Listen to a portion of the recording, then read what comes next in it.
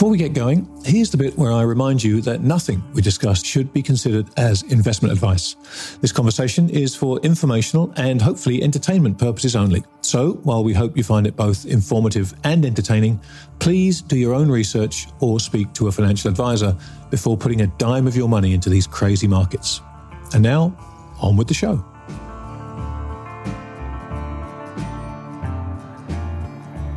Welcome, everybody, to another edition of the Grant Williams podcast. Joining me after many requests to have him come back to the podcast is my dear friend, Felix Zulauf. Felix appeared on the podcast a year or maybe 18 months ago and laid out a phenomenal roadmap for how he thought the world was going to play out with ups and downs and switches in asset class and all kinds of things. And as I say, I've had so many people ask me to get him back on, and he's very kindly agreed to do that now as we go into the end of 2022. So what better time to evaluate how he thinks the picture has shaped out between the last podcast and now, and what he thinks is going to happen in the future. So without further ado, here's my conversation with the great Felix Zulauf.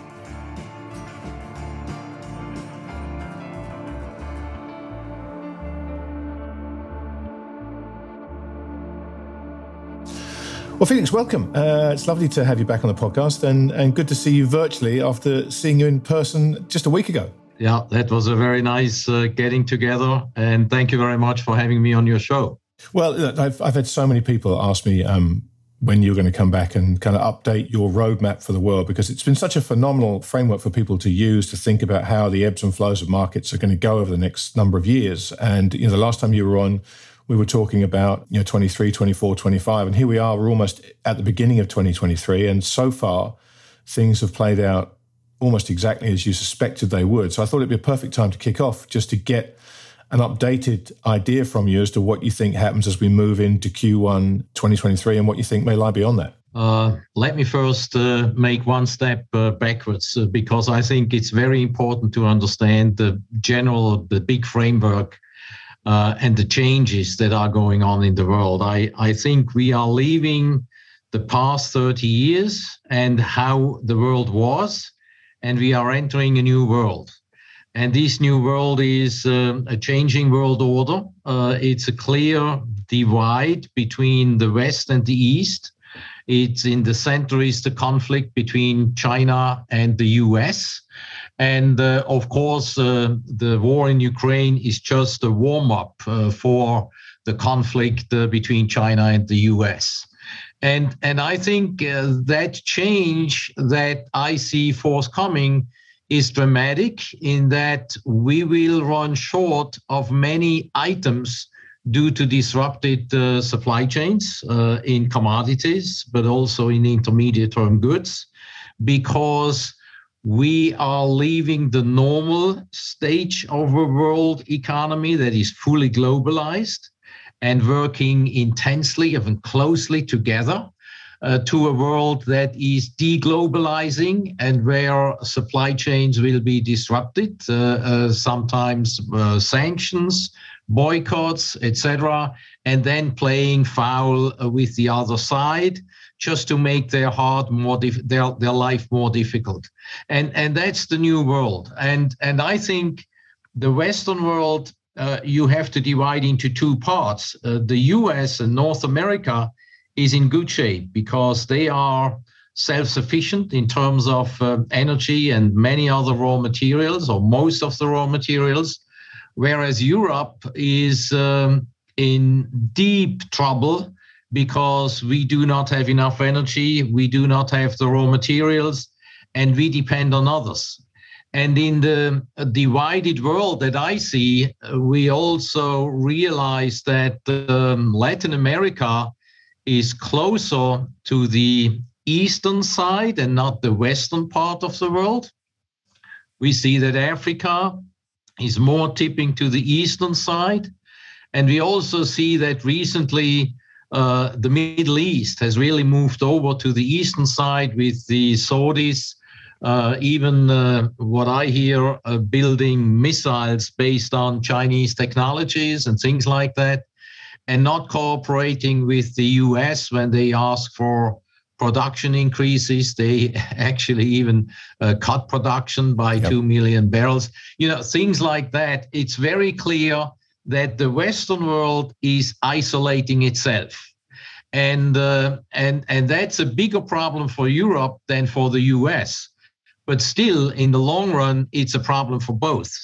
And I think you have to look at the economy in a different way, because in the long run, this means, and when I say in the long run, I mean this decade, this means that the US dollar will eventually lose its role as the major and dominating reserve currency. And I think that's very important to understand.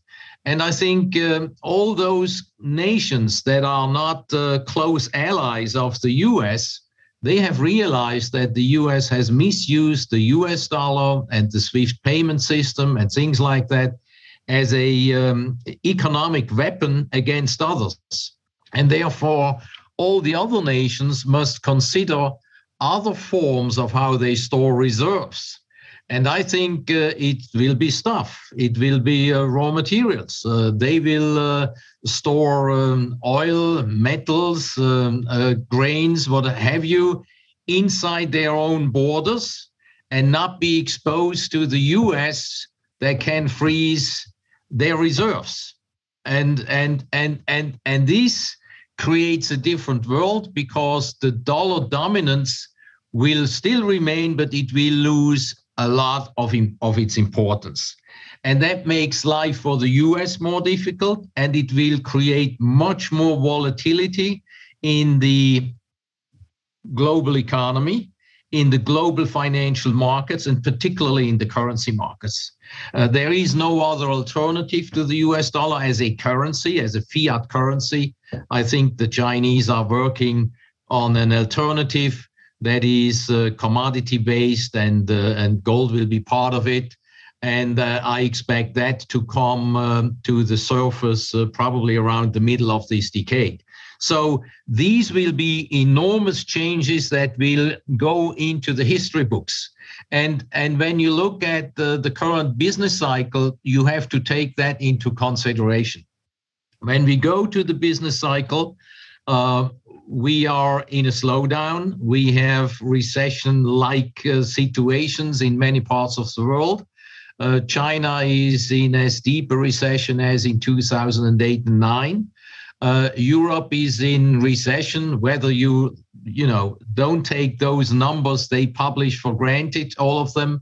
The situation is miserable. It's really bad. The prosperity of the citizens is going down and not up. The cost of energy is much higher. The cost of life, of living, is much higher than it used to be. I just got an information for my real estate in Germany that the gas bill next year will be 50% higher, and that is natural gas, and that electricity will go up by 100%. So this is the situation we are in. I think this slowdown is not well understood, because there are a few items that make it difficult to read, particularly the fiscal stimuli that some nations, particularly the US and the UK, gave to their citizens, created so much support for their economies. We do not know when that support finally breaks. We do not know. But when it does, then we will probably wake up in an unpleasant situation. And I think that could very well be the case in the first half of 23. Europe is in recession. Japan is not doing well. So Asia is really not doing well. The emerging economies are not doing well. They are struggling because of the strong dollar. They have to sell US dollars. Reduce their reserves to finance their current account, their growing current account deficits. It's a messy situation. And the top dog in monetary policy is the US Fed. And the US Fed, Jay Powell would like to be Paul Walker, and he would like to make a statement. And so he runs a very tight policy, and he continues. And many thought we are close to a pivot, because there are rumors that the next interest rate hike will be 50 basis points instead of 75. I think that's that's a misreading by the market. I think we are not there yet, and it will take longer. And more importantly than interest rates is the quantity of money. And when you look at the quantity of money that is withdrawn from the system, it is gigantic. M2 is down in nominal terms year over year. And in real terms, the slump in M2 is the worst since the depression of the 1930s. And people do not understand that. When I look at the world US dollar liquidity, it's down over 11% year over year. This is dramatic. It's the worst in many decades. So I think the quantity of money is shrinking, and this has an effect eventually on the economy, but first on the financial markets. And that's what we have gone through as a process. And the question is, when does it end, and when does the cycle turn? And quite openly, I do not know, but my guess is that I thought it at the beginning, a year ago, I thought it would be in late summer of this year. And then I realized it would take longer, and I put it off to late first quarter of 23. But now I have seen that the hedge fund consensus is for a low in Q1. The market is never that accommodative that the consensus gets it right. So either it will be sooner or later, or it could be milder, or it could be deeper. And my hunch is that we could wake up during first quarter and realize that the economy all of a sudden is much weaker than we thought, and that the markets start another decline, go to new lows, and then the Fed and the FOMC gets cold feet. And with the weak economic numbers, with the markets down almost 30%, they begin to ease up on their tight policy. That's the working hypothesis I operate with at the present time. We see a few rays of sunshine. We have seen that the dollar is topping medium term, or has topped medium term.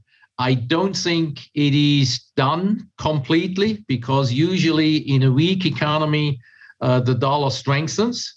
And if the economy weakens more into the first half of next year, then we should have one more medium-term run-up in the US dollar back to the highs, or even slightly higher highs, before it's done.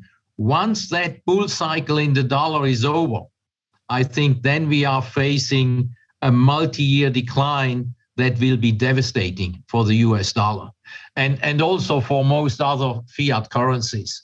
And I think the other side of the coin will be a multi-year bull cycle in gold. I have been neutral, hesitant, sometimes bearish on gold over the last 2 years. And it was a difficult time for our subscribers who like gold. And I got a lot of criticism, but gold is not the one-way street. It is the other side of the fiat currencies, but it goes in cycles. And I think the 8-year cycle peaked in 2020, and the theoretical low is due in 24. That doesn't mean that the price low must be in 24. It could be in early 23. And I think we are very close, or we are actually in a bottoming process in gold. We could deep down once again to around 1,600 in the first few months of next year. But after that, I think we will see clear sailing, and then go to new highs in the dollar, in gold, and down in the dollar. That's how I see it. In equities, I'm still expecting another down leg, medium-term down leg. I think we will zigzag around and go slightly higher into December, and not in a linear or straight way, but with big zigzags. And we could actually, in the next week or 10 days or so, we could have a nice dip. But I think it's not over yet. We will go a little bit higher. Sentiment is coming back from deep pessimism to neutral, constructive, and will probably go to optimism. And once the investors are optimistic again, and the underlying fundamentals continue the way I see it, that means tight monetary framework, then I think we are due for another decline. My view a year ago was down about 30% for the major indices. We have been down 25% for the S&P. We have been down 35% for the Nasdaq 100. So we are not that far away from the low. And that's why I'm getting nervous, because I know it's the later stage of the down cycle. And it's now the fine-tuning over the next few months, how things will work out, and where I can position my subscribers long for a better market in 23. 23, I think we will have a nice and surprising decline in inflation rates. That is due to the weak economy, due to the correction in the commodity markets, and I think also due to some deflation coming out of China. So import prices will decline for 23, and that is probably an aberration in a new trend of rising import prices. That's a new secular trend due to deglobalization. So I think we could have a nice surprise in inflation on the downside next year. We will then also see, or I expect at least, 10-year treasuries to decline by up to 150 to 200 basis points. So a big run up in bond prices, decline in bond yields. And I think that should trigger a decent recovery in the stock market. The first up leg should be led by the growth segment, in line with the decline in bond yields. And I think the second up leg in that bull cycle into 24 will be led by the raw material related equities. From agricultural stuff to metals, to energy, to precious metals, the whole sector. That will be the most powerful sector for the second half of the next bull run. If I'm correct on that hypothesis, then I think inflation will rise again from late 23 onwards, and it will likely go higher, particularly if the Fed eases. If the Fed eases in 23, as I expect, then I think the liquidity created that becomes excess liquidity in the system flows into the assets that are scarce. And I think in the commodity sector, we have now weak demand, but we have relatively tight supply. And the supply, the tightness on the supply side is structural in nature, due to underinvestment and due to the ongoing conflict between East and West. And therefore, I could easily see the oil price first going lower into, let's say, middle of next year, and then rising to $150, $200 in 24.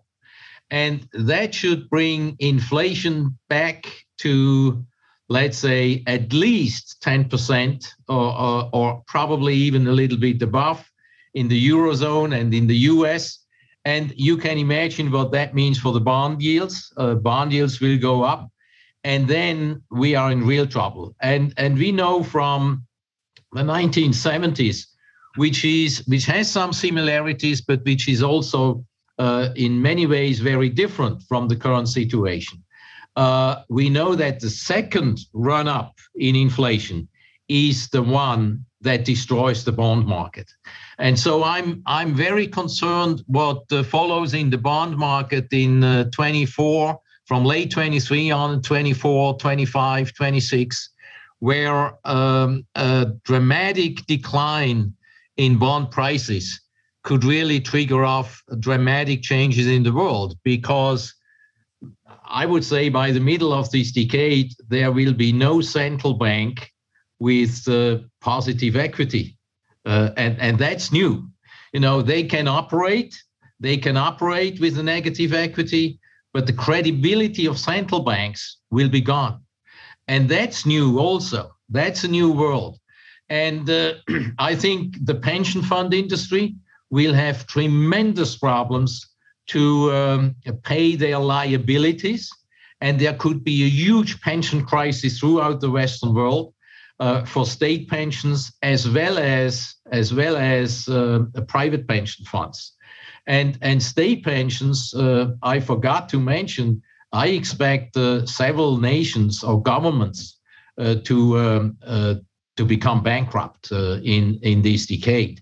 So I think it will be a very dramatic decade that we are facing, with huge swings in the financial markets. And I think we are in the later stages of the first cyclical decline in a big roller coaster that I see in the years to come.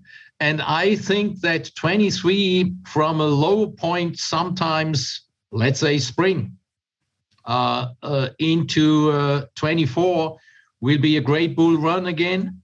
And many will think the good old times are back, but they won't. It is the last, it's the last few guys dancing before the music stops playing.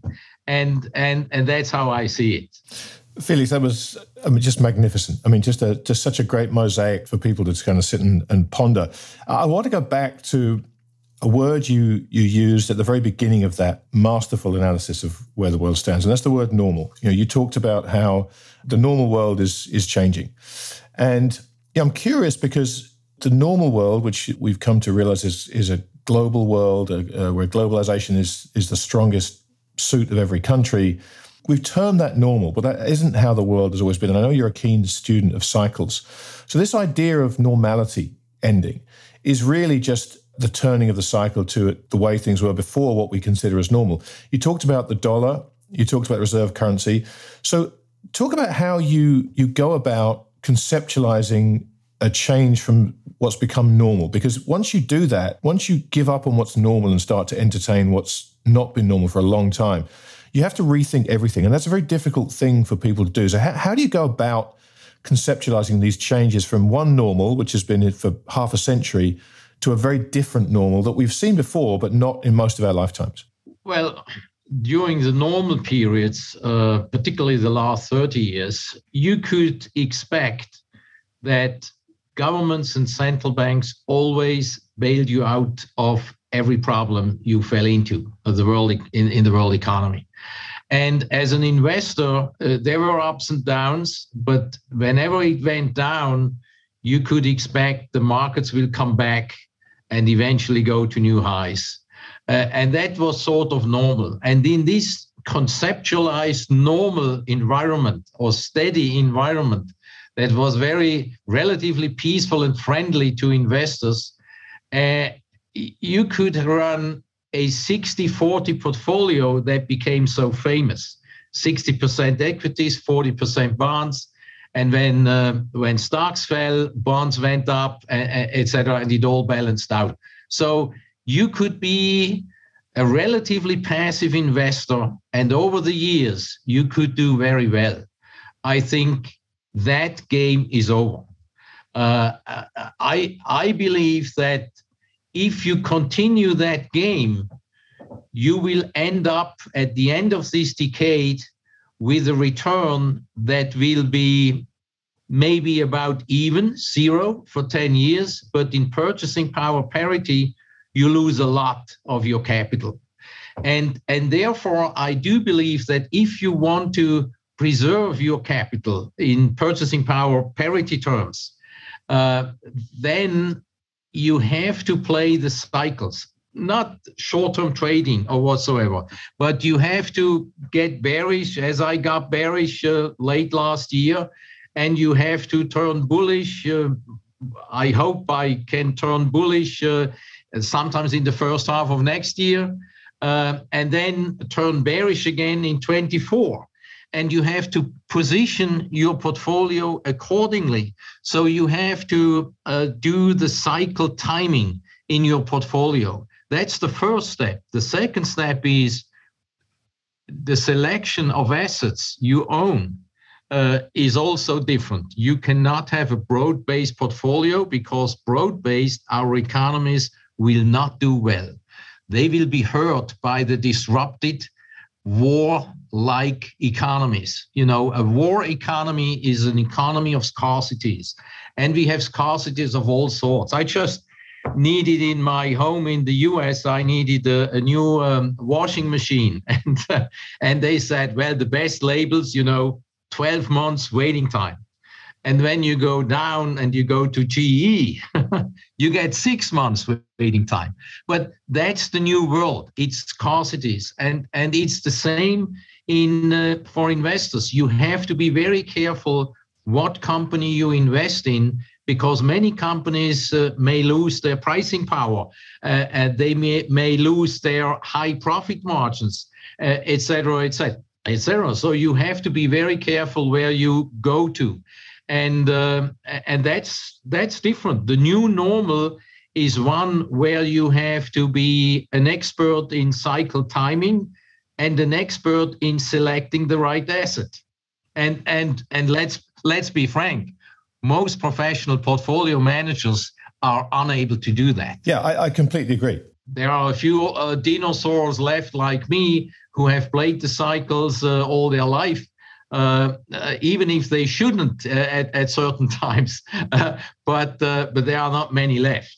But one thing that fascinates me is this idea of being bullish or bearish, because what that's meant for the last 20 odd years is when you say you turn bullish, you've been able to turn bullish on everything. Bonds went up, equities went up, maybe commodities didn't, but you could just be bullish.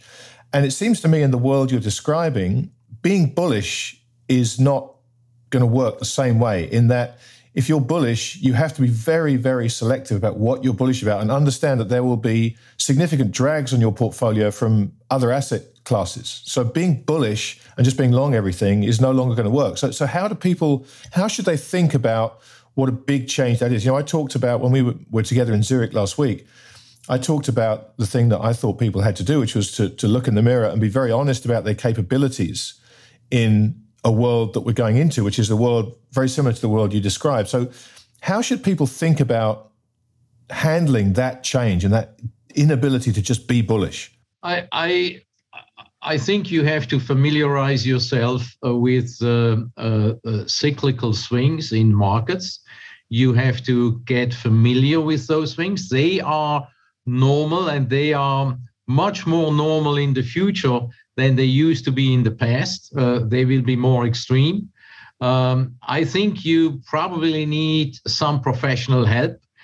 Not that you delegate everything to a professional money manager, but you need a sounding board, somebody you can discuss and check and balances, and that tells you, look, I think if you go that way, those are the pitfalls, be careful.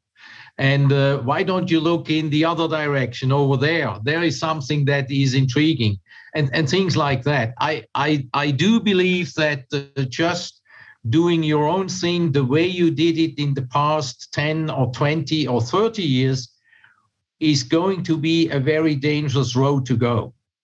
Yeah, I couldn't agree more with that. I think that the world has changed so much, and you've laid it out so beautifully, but people need to really understand what that means in practical terms.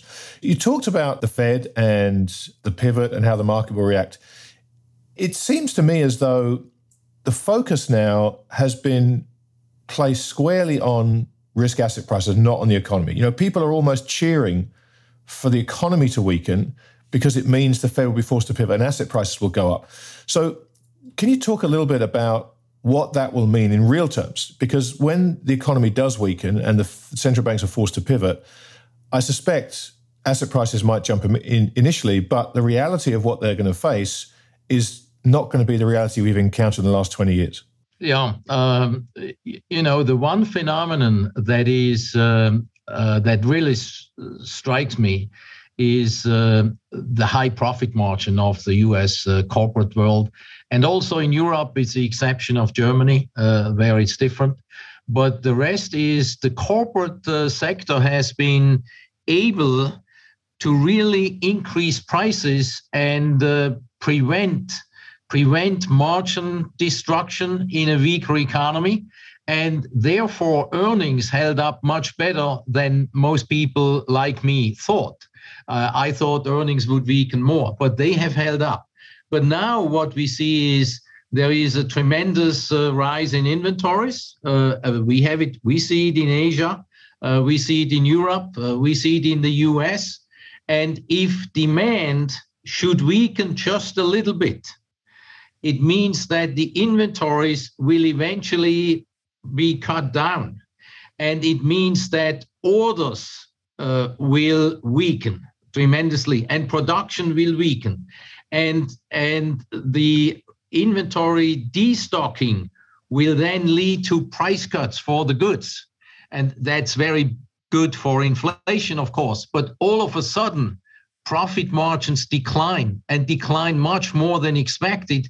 And so could earnings. So that could be the real shock. It's not that the economy breaks down dramatically, but all of a sudden, the earnings situation deteriorates much more than anybody had expected, because in the last few months, everybody was amazed how well profit margins and earnings held up. And I think in the next 6 months, we will most likely see just the opposite. And if that's the case, then you get earnings being cut.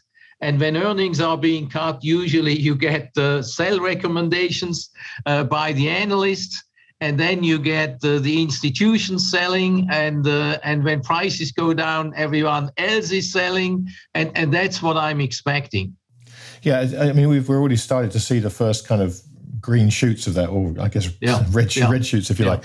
Let's switch to geopolitics, because the most recent piece you wrote, again, was just so fascinating from a geopolitical perspective. And you talked about how in this new normal that we're going to go into, geopolitics is going to shape markets an awful lot more than we're used to. Can you talk about that from a broad level? And I want to jump into a couple of the kind of points you identified. How do you mean? The overarching idea that politics and geopolitics are going to be a lot more important in terms of shaping financial markets. Talk about what that means. Okay. And then I want to talk about a couple of the places you've identified as potential flashpoints. Okay. Let's say Russia will certainly not,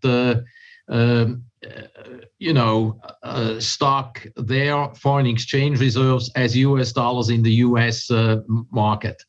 And I think China will most likely reduce its US dollar exposure to the absolute minimum they can do. And I think even the Middle East, the OPEC countries will do likewise. And they will then look for alternatives. And the alternatives could be copper, it could be aluminum, it could be oil. It could be grains, it could be anything. And that distorts the normal demand and supply patterns that analysts are used to look for, because all of a sudden you do not get the supply that you did in the past to the marketplace. So that's why I think the commodity markets will be driven by supply factors much more than demand factors. Of course, demand is important. When demand comes back a little bit, and because the world economy stabilizes and bounces back somewhat in later 23 and 24, that helps. But the supply side, if the supply side all of a sudden begins to shrink, then you have sharp moves up in those materials, because in raw materials, which you need for all goods that we use in our daily life, and the manufacturers need, etc., they have to buy it, and they get then scarce and tight and more expensive. This, of course, then feeds into prices, and we get higher inflation. And as we get higher inflation, higher inflation above wage inflation means that we get poorer. Society gets poorer. Now think about the pensions and the retirees. They get their regular pensions, and all of a sudden, the cost of living goes up by 10% or 8%, and next year 6% or 5%, and the next year 10% or 12%, something like that. And your pension cannot keep pace with that. It goes up maybe 2%, and then all of a sudden you get cuts. That means that a broad base of your society gets poorer in a relatively short period of time. And that has implications for final demand on the world economy. And that feeds into what I'm saying. The demographic situation itself is already pointing down. We have a tremendous aging in the industrialized economies and in many emerging economies as well. I mentioned several times the age group of 15 to 64-year-olds in OECD, plus China, Russia, Brazil, which covers 95% of the world economy. That group used to grow 25 million per year from the early 50s to the early 90s. And then it started to come down. It was zero 2 or 3 years ago, and it's now negative, and it goes down to minus 12 million. So based on that, it is very difficult to create growth. And economic growth is productivity growth plus demographic growth, population growth.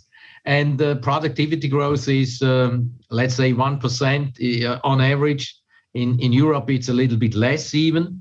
And that has to do with our policy of easy money and fiscal stimulus that keeps many zombie companies. They are growing in percentage terms of all of the companies outstanding alive. And the more zombie companies you have that are really not profitable and should not be there anymore and should make room for new companies to come up in Schumpeter-like a style, that creates a difficult environment of less and less economic growth. And our economic system is built on growth. If we do not have the growth we need, then all sorts of liabilities out there, are getting in danger of not being able to be paid. And that's the problem. And I think many of those problems will pop up in coming years, particularly in the second half of the decade. Felix, let me ask you specifically about Germany, because Germany has, for the last 40, 50 years, been the powerhouse at the heart of Europe. And I've been shocked at how quickly Germany seems to have become, some people are calling it the sick man of Europe, which amazes me, the speed with which that's happened. Can you talk about how fragile Germany is and why that's important in the broader context? Well, Germany has always been an economic powerhouse, third or fourth largest economy of the world, and the locomotive of Europe. And I think they have really messed up strategically. They have outsourced energy to Russia. They have outsourced defense to the US, and these two are not very good friends. And their two biggest trading partners are the US and China, not very close friends either. So this is a big problem. Then they have outsourced monetary policy to the ECB, which is much more a French and Italian monetary policy than a German one. And so Germany is not the chief of its own destiny in a way, because it has done that, and it exports half of its GDP, of its economic performance, is exports. And I think it's in a very difficult situation because at the same time they have turned off nuclear. The Green Party is on the green wave. The liberals have had this idea about climate, and we could go into climate, but I don't want to bother you with that. I think it's a wrong idea. It's a wrong and extreme ideology, and they have turned off the nuclear power plants. And they wanted to go renewables. And the renewable alternatives are just not there in the quantity they need. And therefore, they are in a deep energy crisis. And they have much higher energy prices than anywhere else. And Europe is now, I think, if I'm not mistaken, paying about 18% of GDP for energy. 18% of the GDP is for energy. On average, the world economy is at 7 normally. Right now, it's about at 12, which usually creates a recession. The US is only at 7. So Germany has the combination of a weak currency and high energy prices priced in US dollars. Now, Germany has three major industries. One is automobile. Every third job, directly or indirectly, is really depending on the automobile industry. And the automobile industry is now being punished by being forced going electric because the EU has decided that the fuel engines are allowed to be sold from 2035 on, 35, or something like that. So they have to make huge investments into the electrification of the automobile. That needs less jobs. A fuel engine is up to 2,000 parts. An electric engine is 20 parts. So that tells you a lot less jobs. We see virtually every day announcements of subcontractors to the automobile industry of closing down or Chapter 11 announcements and things like that. Then we have the machinery industry.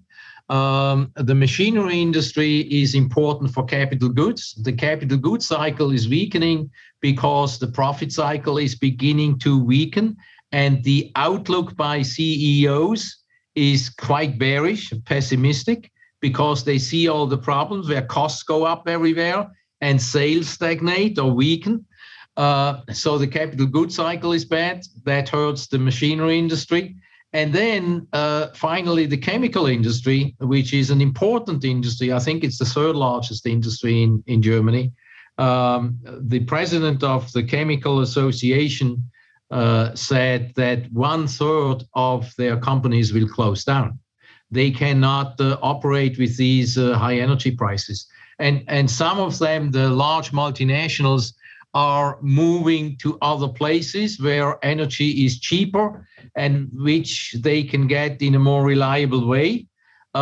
In the US, for instance, reshoring, onshoring, and things like that. So everything is working against Germany, and that used to be the locomotive of Europe. So you can imagine what that means for our continent. It's really bad, and I think the current government, it's a liberal government, the Social Democrats and the Greens, plus the Free Democrats, which should be conservative, but opportunistically have decided to go with the liberals. They destroy their party. The opposition is the former Merkel party that should be conservative, but since Merkel has never been conservative, Merkel changed it in a social democratic party. So the only opposition they have is at the very left in parliament and at the very right in parliament. And both those parties are excluded from the discussion in public. The state television and radio never invites those people from those parties. They are just excluded. This is what they call democracy. You see? I mean, it's a really messy situation. And Germany has been the big payer, net payer, contributor to the EU.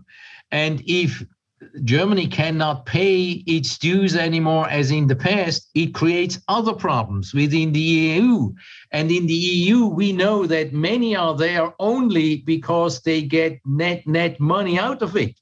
If that money doesn't come, their interest goes down. So I think it's a big problem for Europe. Europe will be the most dangerous and the most messy place economically and politically during this decade.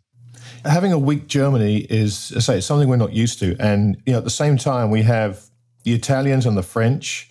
Belloni called France an enemy of Italy in recent days over the migration crisis. And, I think you made the point that France has much higher quality diplomats than the German, and they realize that they need to play both sides of this. So what happens to the rest of Europe? Do you see a power grab by the French, for example, to become the kind of leading voice of Europe? How do the tectonic plates in Europe move around if we do have a weak Germany? Well, the problems that are there in the EU could be solved in theory by creating a political union. Then you do not have the stress inside the Eurozone, and all that would be gone. But that will not happen because France will never integrate its nuclear weapons into a whole of Europe, into a European army. It will never do that. France never wanted to have a United Nations of Europe. France always wanted to have a weaker Germany that doesn't make the life of the French citizens difficult. And the tough Bundesbank and the strong Deutschmark did so, and they wanted to get rid of it. Macron, I must say, I think he understands the whole situation in the Ukraine and the geopolitical power play much better than any other European politician. He understands that the Europeans are being somewhat played by the US, and the Ukraine for the US is part of the imperial power play. They need they say officially we protect independent nations and the freedom, but it's much more than that. They see, the US sees that China is coming up economically and could become a threat. They are also coming up militarily, could become a threat.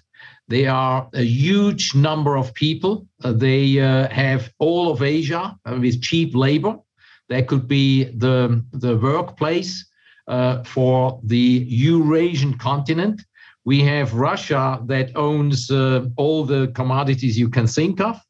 And then you have Western Europe that has, or Europe that has the technology. And when you put all this together, you have over 3 billion people.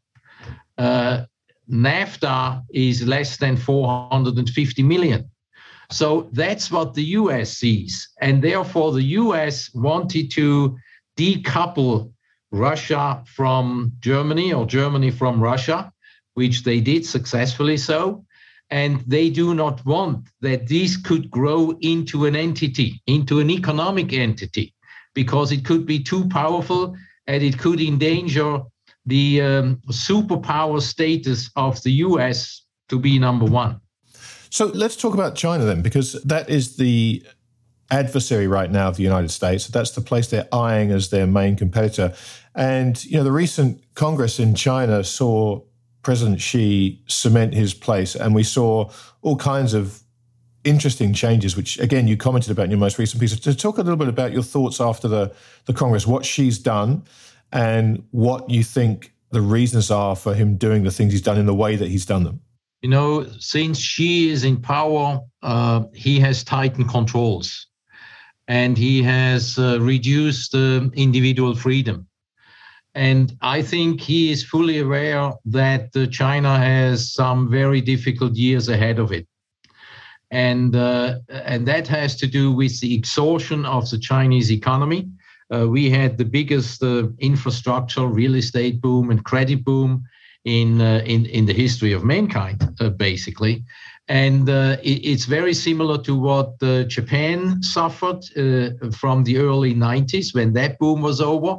They had 20 difficult years ahead to consolidate and restructure. And I think China also has a difficult period ahead. I say 10 years, but it could be longer than that.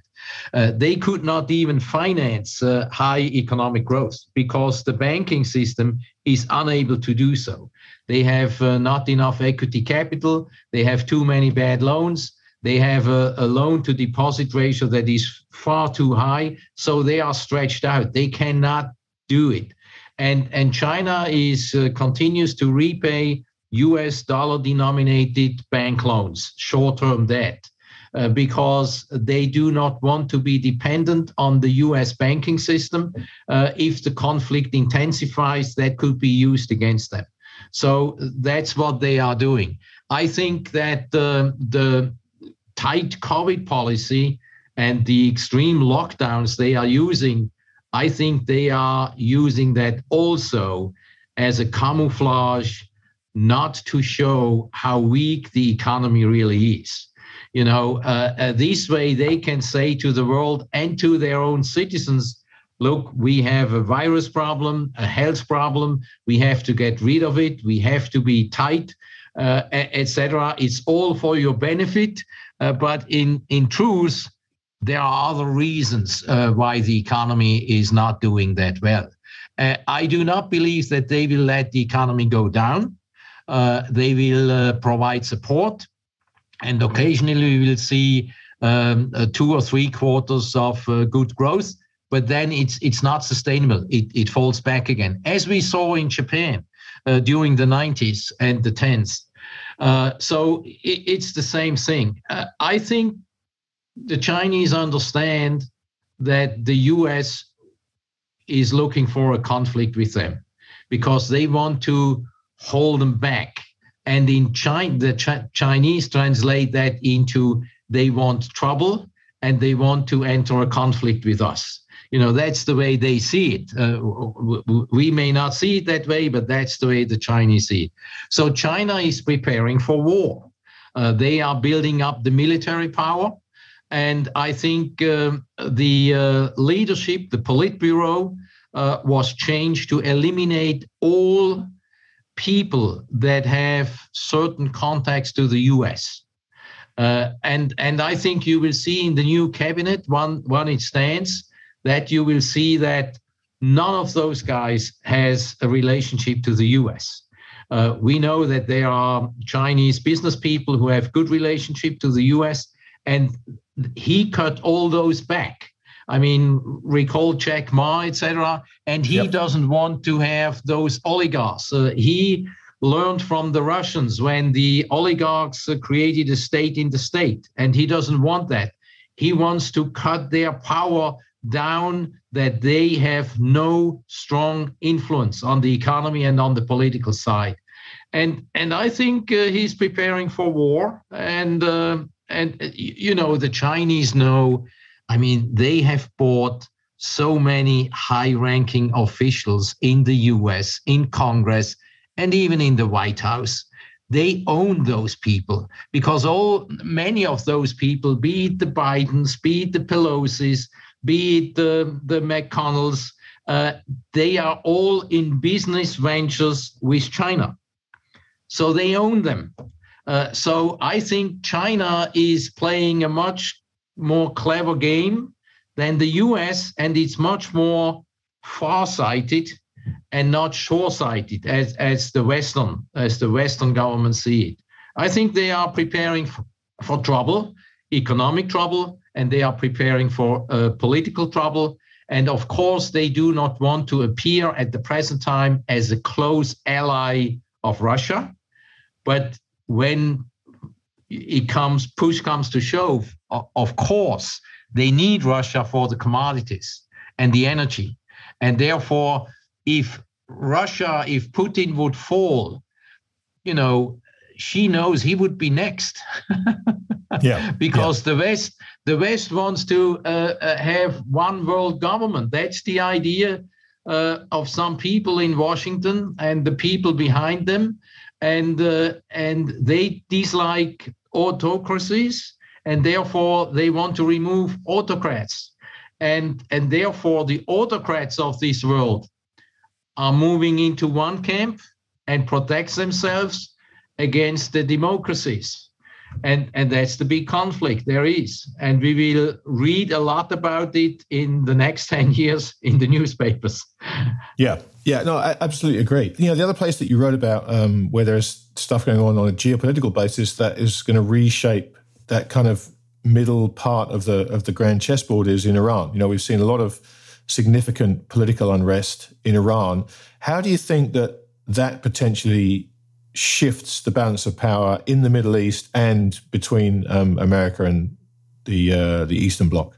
Well, before you had the conflict between the Shiites and the Sunnis, and I think that's why Iran and Saudi Arabia were anything but good friends, and I think that conflict is being pushed to the back burner, and Iran and Saudi Arabia are coming closer. Recently, there were rumors that fighting jets were flying around in Saudi Arabia. There was alarm, etc., and they said they are expecting attack by Iran. I think that was a false flag alarm, probably by hacking some operations in Saudi Arabia, but not driven by Iran. I think Iran and Saudi Arabia will get closer.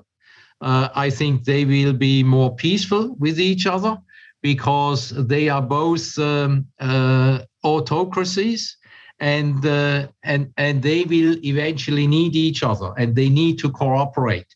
The conflict inside Iran is much more difficult. I think there is a generation of potential political leaders that could take over in Iran and turn less fundamentalist, less orthodox, Islamic orthodox, and open up somewhat inside Iran, but not turn to the Western Bloc.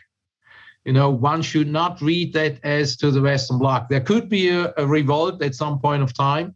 Iran is very important because Iran has a plan where they could close the Straits of Hormuz. And they could put that in place anytime. And there is nothing the Western forces, the military forces, could do about it, as far as I am informed.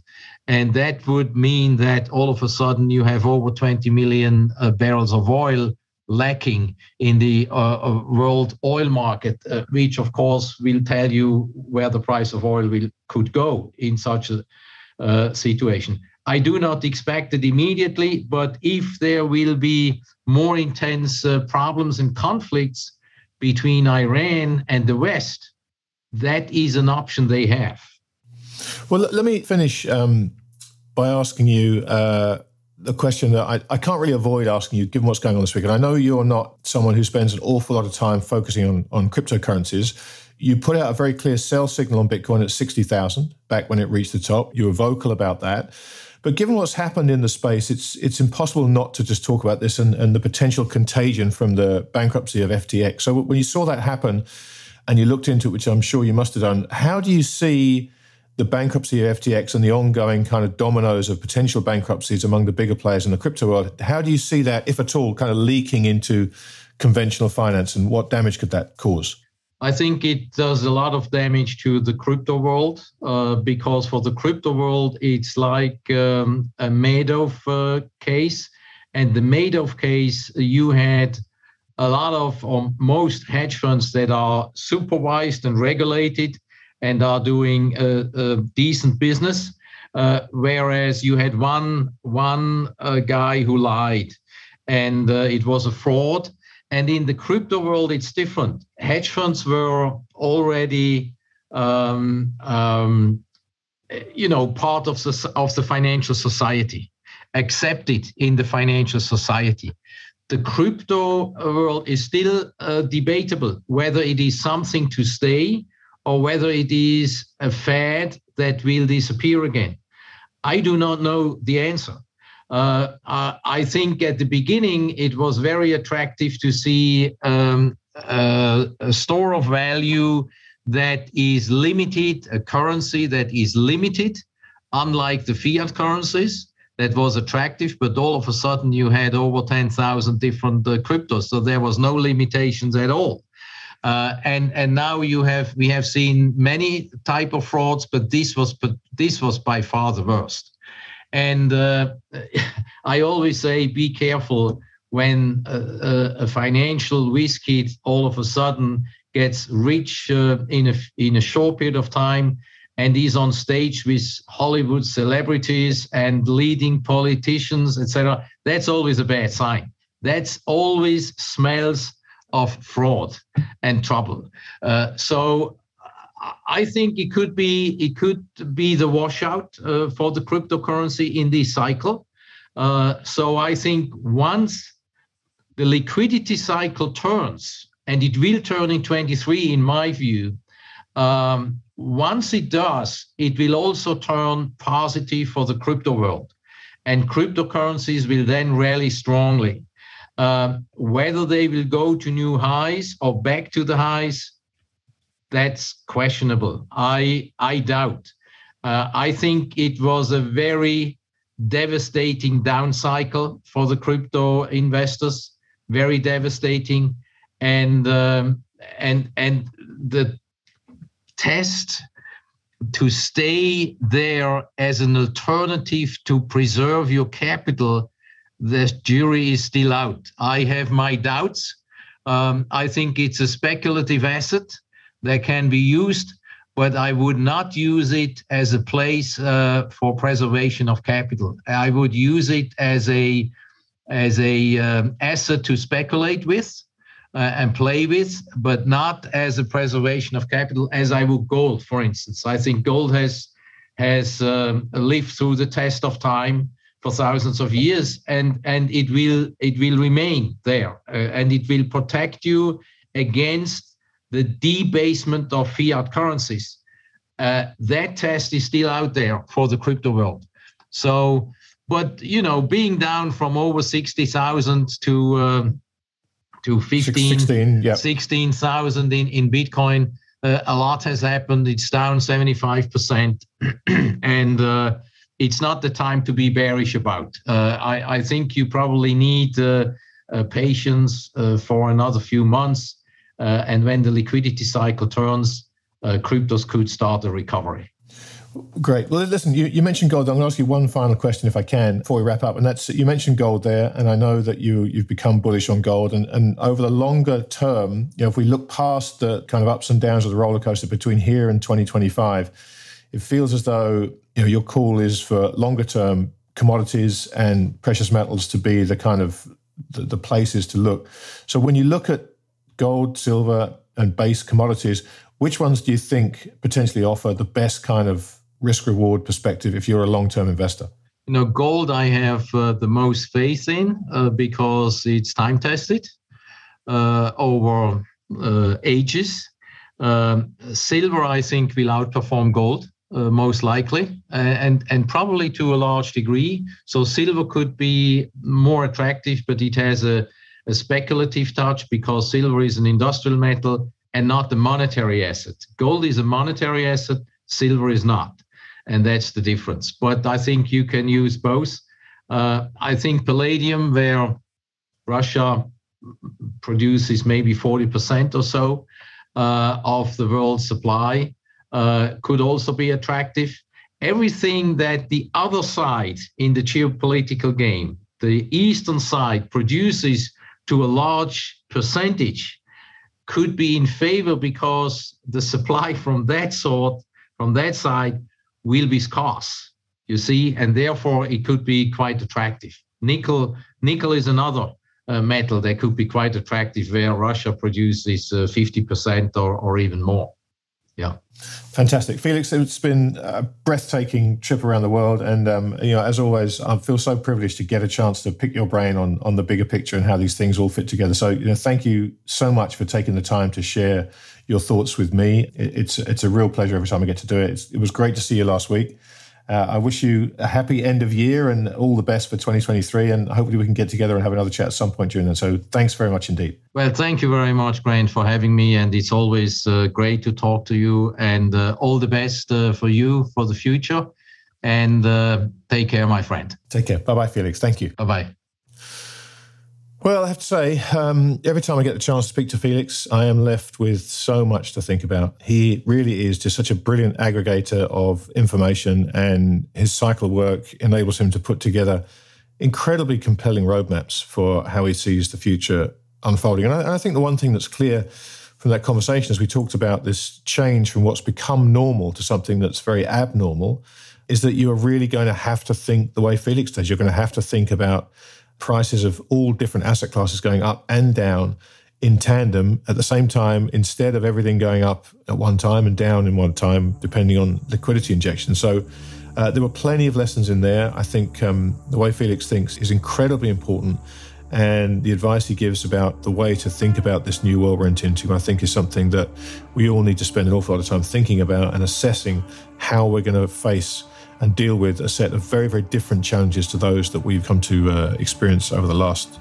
many decades, and for most of us, our entire careers. So my thanks to Felix, as always, for giving up his precious time to share his thoughts with us. You can find out more about what Felix does if you go to his website, which is felixzulauf.com. Zulauf Consulting, everything you'll need to know is on that page. If you have any inquiries, reach out to Jennifer at bluefoxadvisors.com. and she'll be able to give you much more information about what Felix does, his services, and the various things he offers. And as I said, I suspect that Felix Zulauf is going to be an absolutely invaluable resource going forward, as he has been in the past, but with extra poignancy. That's all from me for another week. I thank you for listening. I'll be back again with another conversation soon.